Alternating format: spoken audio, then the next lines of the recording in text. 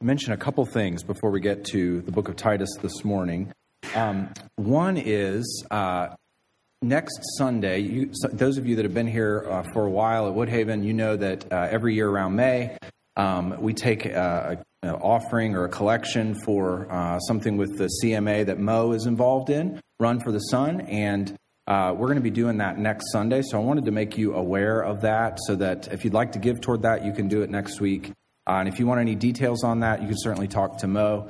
But I wanted to bring that before you. The other thing is, obviously, if you left last Sunday and you didn't come by the church this week and you walked back in this Sunday, things look a little different in the lobby and the hallway. We're not quite finished, but hopefully this week we'll wrap up putting the flooring in out there. And just a special thank you to a number of guys who devoted quite a bit of time this week to that. Danny Knoll, Mike Nichols, and if I start trying to list everyone, it's going to go crazy. So there were a bunch of guys that stayed during the afternoon last Sunday, but appreciate so many of them. Dominic did a lot of work. Zach Johnson did a lot. And so just thank you to those guys. One of the things I so appreciate about the body here is everyone's willingness to jump in when there's a project that needs to be tackled. So thank you to all of you that helped in that. And if I didn't mention your name, you have a reward in heaven. If I did, sorry about that. Sorry, Mike. I ruined your reward in heaven by giving you an earthly admiration of those here. So anyway, you can open up to Titus, book of Titus chapter 3. And as you're opening there, I want to read you the titles of a couple of books. One of these is on my nightstand. I plan to read it here in the next couple of weeks, hopefully. But these several books, the titles are trying to get at something that is happening in our country right now. The first one of these books, the one that's on my nightstand, is called The Fractured Republic. The next one that's coming out in October by a sitting United States senator is called Them. And then the subtitle is Why We Hate Each Other and How to Heal. And then the third book came out a couple of years ago. It's called The Righteous Mind, Why Good People Are Divided by Politics and Religion. And as you hear those titles, you can see what brings them together. People are picking up on a significant problem in American life today, and they're trying to tackle it, and they're trying to help us to address it as a nation. And the problem is that we are increasingly divided in this country. And we're divided in our entire approach to life. We have people coming at what constitutes the good life and how to approach life as a nation from completely opposite ends of the spectrum. The social fabric that holds us together as Americans is splintering, it seems like, faster and faster. And so these very smart people are trying to address that in various ways. Now, I'm not here to offer any solutions to that this morning. I'm not here to talk about what causes the division and whether it's, good or bad and who's right or wrong or any of that. But I draw your attention to that division because I want to talk about unity. You look in the news and you see the division and you see people desiring for us to come together and to focus on the same thing as a nation. And so I want to address that concept of unity, even as you can see from the title of the sermon this morning. And for any group, whether it's a small group or a group as large as a nation, for any group to accomplish a goal, they have to be focused on the same thing. They have to be driven by the same thing. They don't have to have everything in common, but there needs to be an overarching goal that they're pursuing and that they're headed toward. That's true for our nation, and that's what people are struggling with. But that's even more true and even more important for the Church of Jesus Christ. Unity is vital for the Church of Jesus Christ. Maybe you don't think about that often, but listen to what Jesus prayed in John 17. This is one of the last things he did on this earth before he died and rose again and ascended to the Father the night before his death. And he said, I do not ask for these only for the disciples who are right there with him, but also for those who will believe in me through their word. That's you and I. That they may all be one. just as you, Father, are in me and I in you, that they also may be in us, so that the world may believe that you have sent me." And so Jesus prays for and desires unity among believers. And it's important for you to remember that Christ prayed this because when you get to the book of Titus, almost immediately after Christ ascends to the Father and you start to have churches developing, you see splintering happening in these churches. You see people fostering divisions within the church. Look at Titus chapter 1. We examined this maybe a couple of months ago. But at this point, in this really young church, these group of churches on the island of Crete where Titus is ministering, you've got false teachers coming in, and their ambition and the goal that they have and the result of their false teaching is division. And they're coming into this fledgling church like a fox into a chicken coop, and they're causing chaos. Look at chapter 1, verse 10. "For there are many who are insubordinate, empty talkers, and deceivers, especially those of the circumcision party." So they're the false teachers, and look what's happening. "They must be silenced, since they are upsetting whole families by teaching for shameful gain what they ought not to teach." They're causing division in the church. They're upsetting whole families. And this is one of the main problems that Paul is addressing with Titus in this little letter that we've been studying here. And I want to show you something in this book that maybe you've missed as we've been going through it. And I've not drawn your attention to it in significant ways, but I want to kind of go back and show you something, a thread in this book that is really significant as you and I think about church unity. When you read the book of Titus, when you read all of the Pauline letters in the New Testament, the goal is not to create, God's mission and his goal is not just to create individual Christians who live before him and who love him and who worship him. His goal, his mission, our mission is to create a church that is unified and a people in the plural. We're supposed to be together in this whole thing. And the vast majority of Paul's exhortations to Titus are in the plural. It's words like we and us and them, because he sees God as creating a people and not just individuals. The Spirit's work in the church is to build a community where, as you can see over my shoulder, doctrine works, where the faith is lived out amongst a group of people. Let me show you that. You're saved as an individual, but you're placed into a body and you live in that body. Look at chapter 2 and verse 11 down to verse 14. And notice the plural pronouns here, okay? "For the grace of God has appeared, bringing salvation for all people, training us," right? As a group, training us. Not just you as an individual, but training us to renounce ungodliness, worldly passions, and to live self-controlled, upright, and godly lives in the present age. "Waiting for our blessed hope, the appearing of the glory of our great God and Savior Jesus Christ, who gave himself for us to redeem us from all lawlessness and to purify for himself a people, a group, a special people for his own possession who are zealous for good works." All the plural pronouns. It's to create a people. Now, look down at chapter 3 and verse 1. We went over this last week, but it's helpful to read it again. Chapter 3, verse 1. "Remind them to be submissive to rulers and authorities, to be obedient, to be ready for every good work." It's not just you as an individual being ready for every good work. It's the church community unified together pursuing every good work. Verse 2, "To speak evil of no one, to avoid quarreling, to be gentle, and to show perfect courtesy toward all people. For we ourselves were once foolish, disobedient, led astray, slaves to various passions and pleasures, passing our days in malice and envy, hated by others and hating one another. But when the goodness and loving kindness of God, our Savior, appeared, he saved us." I mean, it's almost overwhelming as you read through this and focus on the plural pronouns here, right? Everything is about him creating a people, a group, a community. Look back at verse 5. "He saved us, not because of works done by us in righteousness, but according to his own mercy, by the washing of regeneration and renewal of the Holy Spirit, whom he poured out on us richly through Jesus Christ our Savior, so that, being justified by his grace, we might become heirs according to the hope of eternal life. The saying is trustworthy, and I want you to insist on these things so that those who have believed in God may be careful to devote themselves to good works.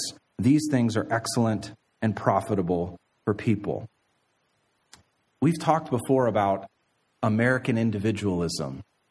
It's the air we breathe. And American individualism hinders us, like a set of blinders, from seeing the church as a community.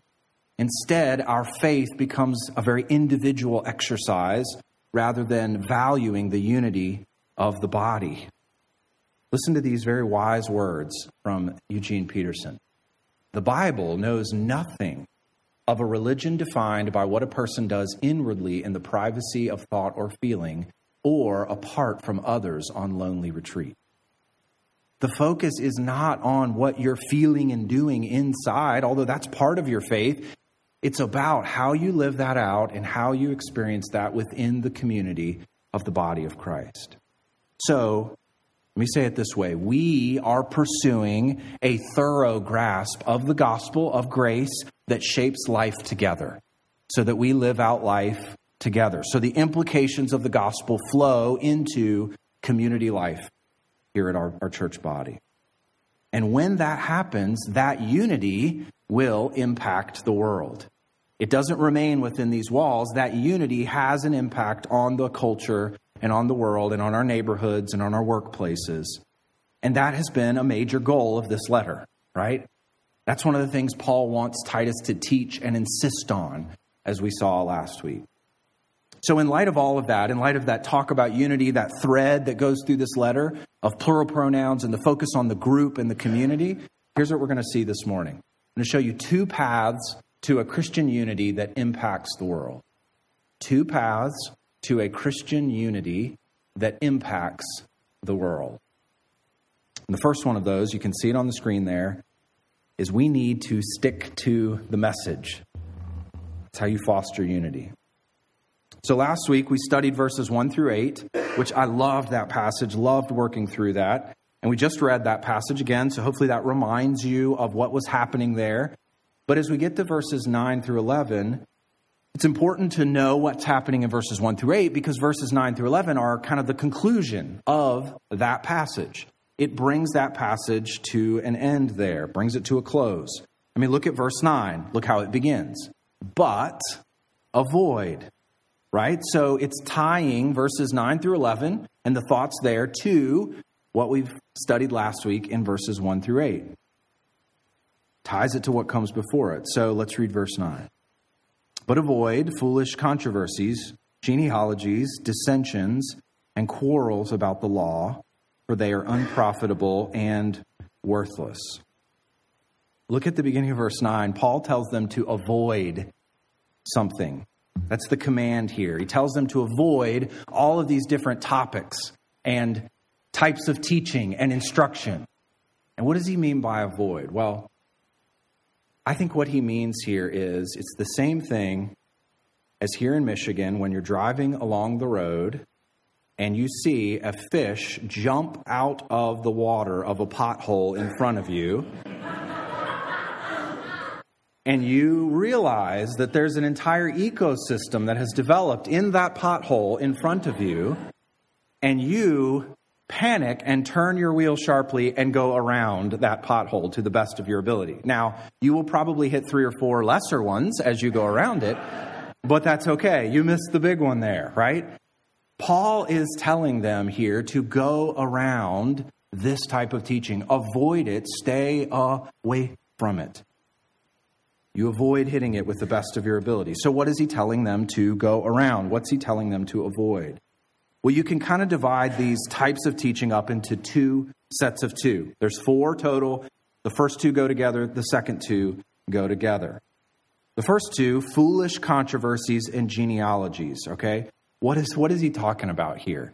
Just to kind of summarize, what he's saying is these are types of instructions and discussions topics of conversation that are speculation on issues that we're not really sure about. They're minor issues. They're not that significant and they're not that important.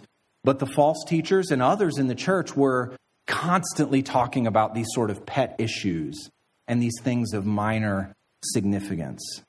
They were arguing about things that really didn't matter in the end, and they made these things the focus of attention. And then they let those disagreements over minor issues destroy the unity of the body of Christ. So that's the first two. And the second two, quarrels or dissensions and quarrels about the law. Now, these are a little more significant than minor issues. This would have been like the false teaching that the false teachers were giving. It was an interpretation of the Mosaic law, a particular interpretation, demanding that the people there keep aspects of the Mosaic law. And so this was bad doctrine. This was bad teaching. And they would let these disagreements over that, over things that weren't central, they would let these things turn into full-blown fights. And it brought disunity within the body. That's what the false teachers were trying to do.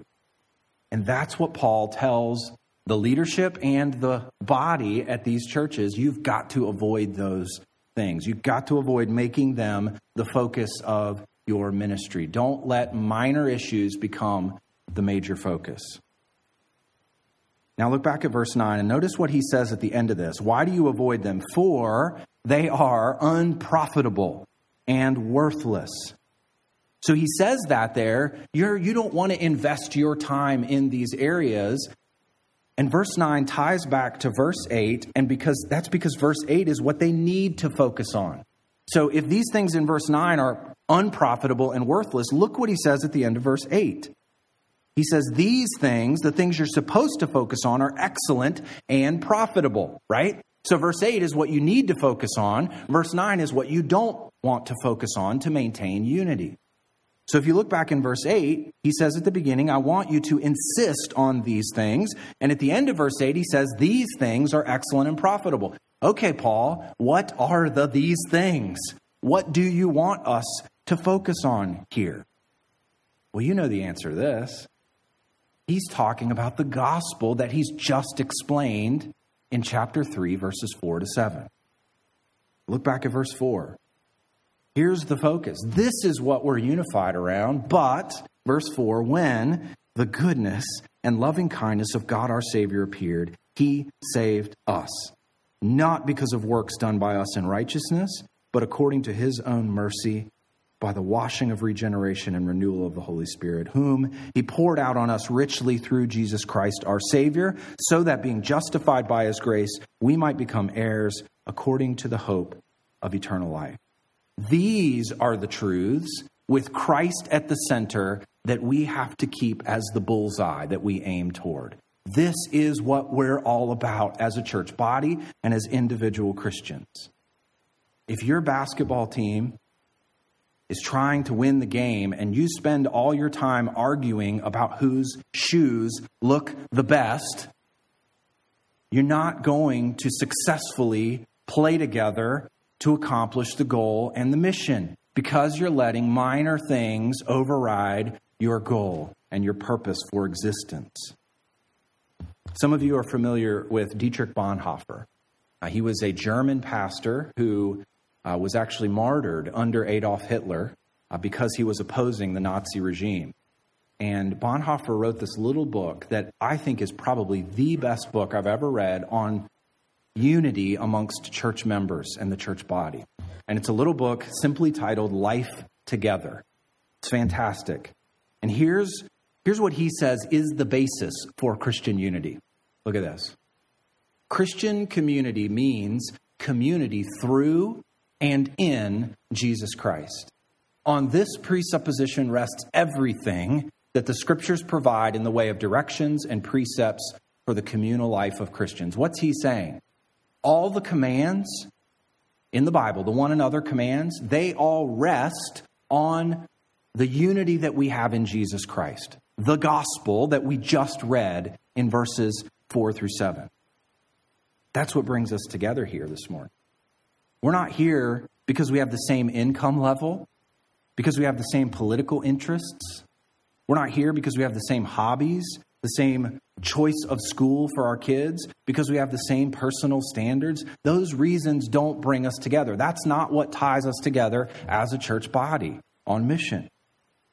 We ought to be gathered together this morning around Jesus Christ. He is what we have in common. And the grace that has rescued us from verse 3 in chapter 3, and that lifestyle, that grace that rescues is what unifies us and brings us together. But man, we tend to forget that, don't we? It's so easy to sort of push that to the side, and then we tend to cluster together with people who are like us in all these other ways. Minor issues become what brings us together. It's like we really do tend to organize our team around wearing the same style of shoes rather than the goal of winning the basketball game.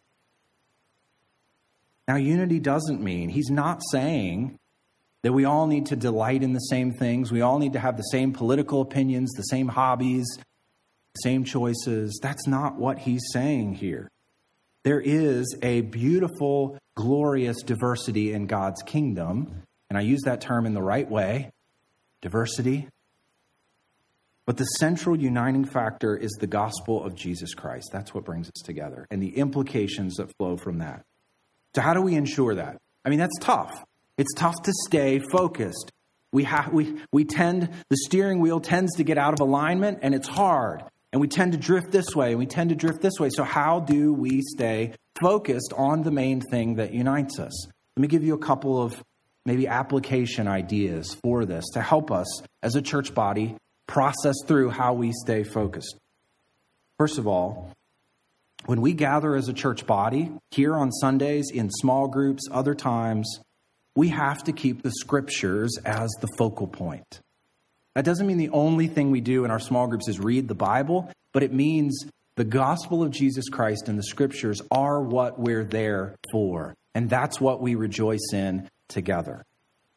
So when you come in here on Sundays, what should you expect? You should expect that we are going to sing the word of God, that we are going to speak the word of God in preaching, that we are going to pray the word of God, and that we are going to share God's word with others as we talk about God's word and the gospel, because that is what brings us together.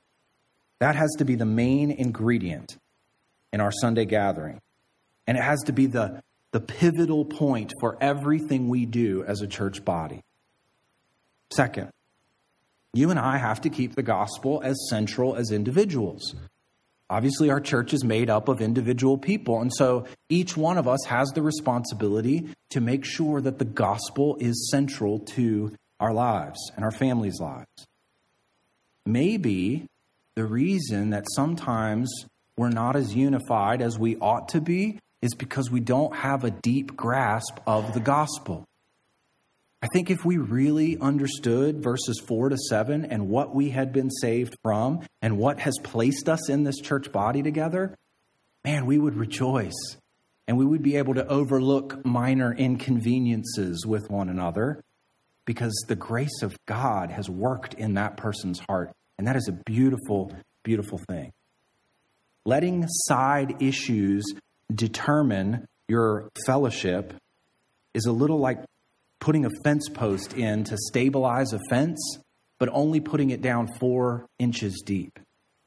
When you don't have a healthy grasp of the gospel, when the doctrine that you know isn't really, really deep and good and grounded in the scriptures, then you're going to get blown over by winds, and minor issues are going to take you off track. But when your understanding and grasp of the gospel is deep and well-rounded and thorough and biblical, then those minor things, the winds of difficulties and annoyances aren't going to blow you off track. You're going to stay stable and you're going to stay focused. And so my encouragement is let's go deep in good gospel theology, and that will bring us together around the gospel. And third, I would say let's rejoice in the variety of saints that God has brought us as a body. We're all weird in our own way, aren't we? Yeah, it's true. Everyone in here has different hobbies, different enjoyments, different convictions, opinions, experiences, and that's okay. And that's actually a good thing. It's not good if everyone is the exact same age, looks the same, loves the same things, and has the same hobbies. It's not a good thing. One of the things that ought to make the church compelling to the world is that there's so much diversity and variety within the church, and yet we still are able to love each other and still are able to focus on the main goal and the mission. And that mission is Jesus Christ and his gospel going to the world. So let's keep the hub as the center and let everything else flow off of that. Stick to the message. That's the first thing we're talking about here this morning. The first path to unity. Stick to the message. And then when we learn to stick to the message, we need to guard that message from those that would cause division. And that's the second path here. It's pretty simple. Two paths to a Christian unity that impacts the world. First, we have to stick to the message. Second, shut down the divisive. This is important. When someone threatens the unity that we have in Jesus Christ, we have to deal with that decisively. It's not a minor thing when someone brings disunity and disruption to a church body at all. Look at verse 10. Look how seriously Paul addresses this. As for a person who stirs up division, after warning him once and then twice, have nothing more to do with him. That's pretty straightforward. And in Greek, this is a very simple sentence. In English, it's actually way more words than it is in Greek. And at the beginning of it, the person who stirs up division, he calls that person a factious man. The idea there is he's a partisan person, a sectarian individual. And when you think of a partisan person, you think of someone who, regardless of facts, sticks to their side of the narrative, right? That's a partisan person, partisan individual. And it's a person who stirs up division because they're not willing to think carefully and focus on the main goal. That's a partisan individual, and that's who he's describing here. And these individuals foster that antagonism that comes from being sectarian within the church body. They want that to happen. That's the end goal of what they're teaching and what they're doing. So these false teachers in Crete were causing that to happen in the church body here. And Paul says the result of their bad teaching is division. And I want you to deal with that division decisively. You cannot let these people, out of a pretense of love, continue to foster division in the church. And I think you can see the connection between doctrine and lifestyle here again, except this time it's negative, isn't it? Bad teaching, bad doctrine brings about unhealthy, sinful results in life. Bad doctrine brings about division here. And Paul wants to deal with both of those, but he more strongly here wants to deal with the result of it, the way it plays itself out in the church body, which is divisiveness. So that's what he's going to do here. He's not going to tolerate contentious people. Protect the flock. And what does he tell them to do? It's pretty simple. As for a person who stirs up division, a partisan man, after warning him once and then twice, have nothing more to do with him. That last phrase there is one word. And it means dismiss him, reject him, get him out of there. Make sure that this individual is not going to bring division in the church. Now, that seems pretty harsh, right? It doesn't seem like Paul is practicing patience here with this individual, the way he describes, or this group of teachers here, the way he describes this. I mean, it is cut and dry for him. Warn him once, warn him twice, and kick him out. Don't have anything else to do with a divisive person. Why? It's because he believes the unity of God's church is so significant and so important. He values it so much that he's willing to do whatever it takes to protect that unity. To protect the health of Christ's body, we cannot allow cancer to fester and go unchecked in the body. You deal with cancer in a decisive way. And Paul would say deal with division in a decisive way as well. These people were doing exactly what verse 9 describes. They're focusing on bad doctrine, quarrels about bad doctrine, and they're focusing on minor issues and trying to sway people to their side of the divide, topics of lesser importance. And they're saying, don't you agree with me on this? Don't agree with those other people on this. We have it right, and it's this minor issue. And so they're fostering division in the church. This is a strong reaction, but let me just remind you how important this unity is. Look at John chapter 13. Jesus talked about this, the relationships that we have with one another within the body. What John 13 says, "A new commandment I give to you, that you love one another, just as I have loved you. You also are to love one another. By this, all people will know that you are my disciples, if you have love for one another." Now, there's a lot to learn from this, but I want to draw your attention to two things here that'll help us foster unity. First of all, Jesus says here that we are to love one another. Look at the first verse. As I have loved you.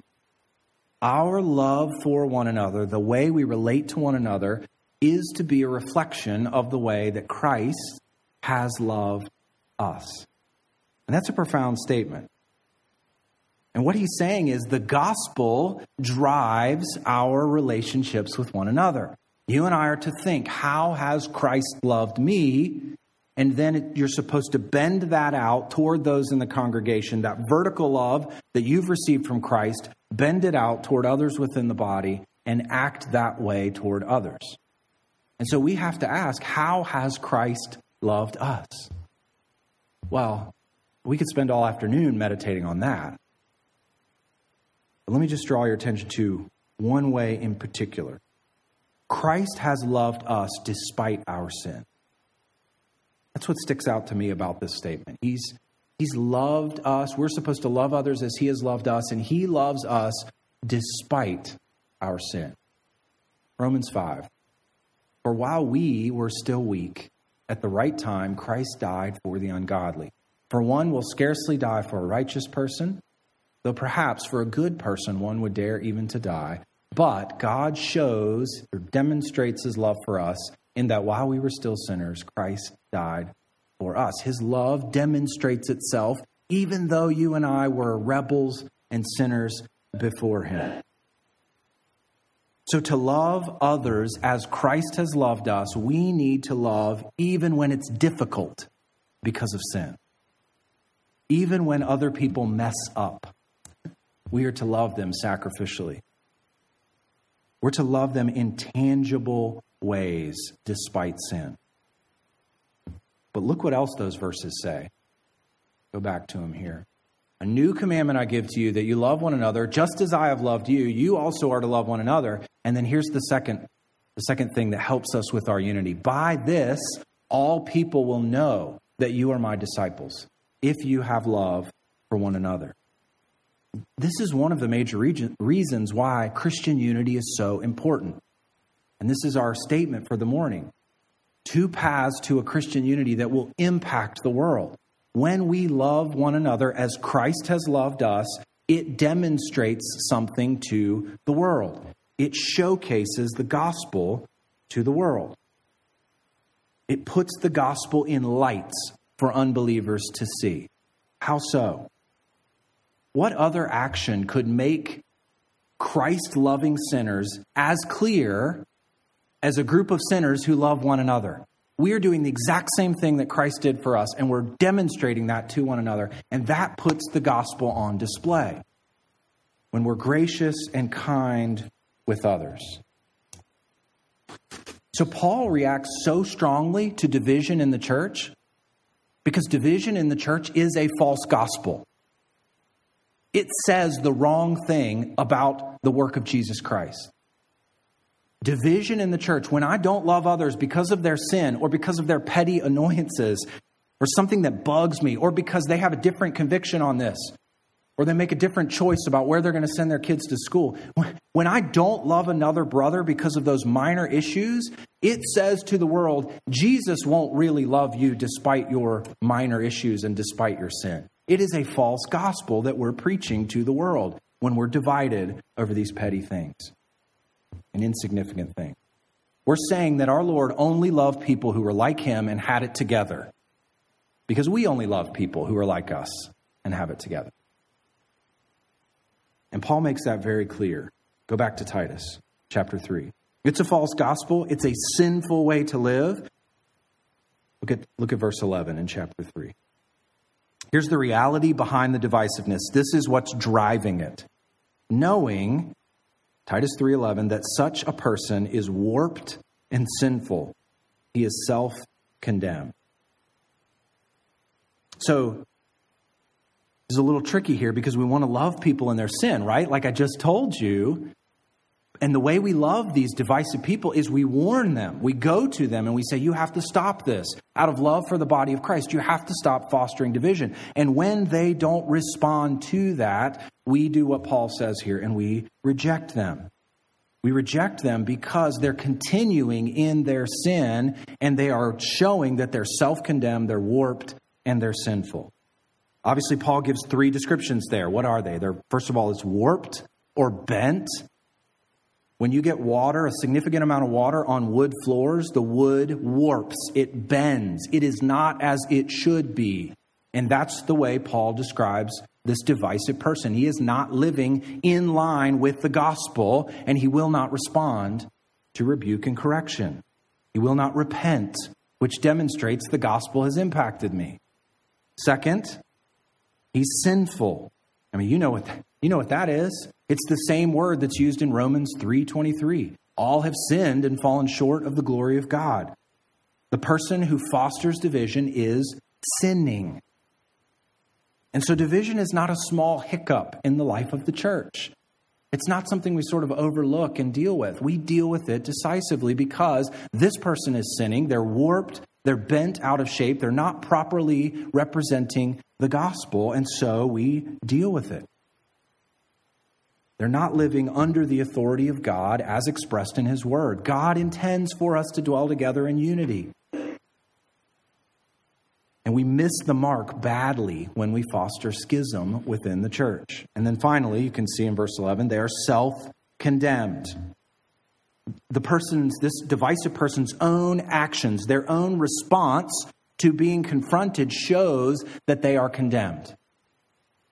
Because when someone comes to them and says, hey, I think you're fostering division here, and here's why. Let me help you to see this in your life. And they reject that and continue to foster division. They are showing that they're not under the authority of God and they're not responding properly to his word. And so they are self-condemned. Their own actions bring condemnation and demonstrate the condemnation that they deserve. It's a dangerous path to refuse correction that comes when you're being divisive. So, all of this, let me explain it this way. I'm a parent.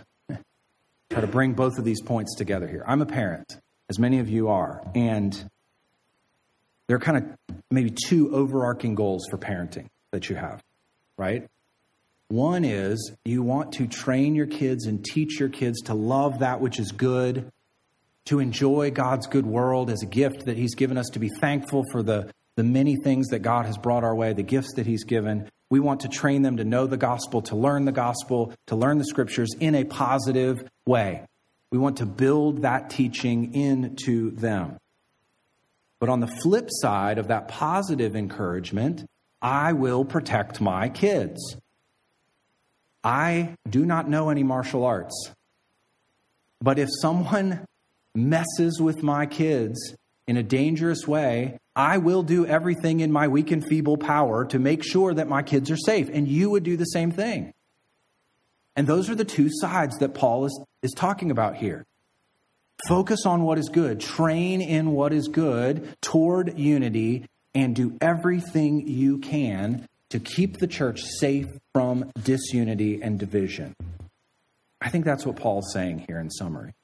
He wants to foster unity by helping the people to stay on message, avoid going off on all these minor issues, and defend the church from anyone causing division. And so I want to encourage all of us toward both of those things, both of those lines of thinking. Stay on message and shut down divisiveness. when it comes your way. And I'll end by saying this. Jesus Christ is too valuable to get off message, and our mission is too significant to let division splinter what we're doing. Jesus is too valuable, and the mission is too important to do anything else. Let's pray. Father, we love your church. We want to love your bride even more. And we're so thankful for the community that you have put us in. And so we pray, even today as a body, that you would help us to build one another up by staying on message, by focusing on Jesus Christ and his gospel. And certainly we can talk about these minor things, and we can even rejoice in our differences and the variety of folks that we have here, but help the gospel to be the main thing for us and to stay the main thing. And Lord, I pray that you would give us special grace. If division were to come into this body, I pray that you would help us to decisively deal with it and to reject it, because we value unity that reflects your gospel accurately. Give us the grace to do that. We know you will. We're confident in your word. We're confident in your work in our hearts through your Spirit. Thank you for our time together this morning. In Christ's name we pray. Amen. Please stand as we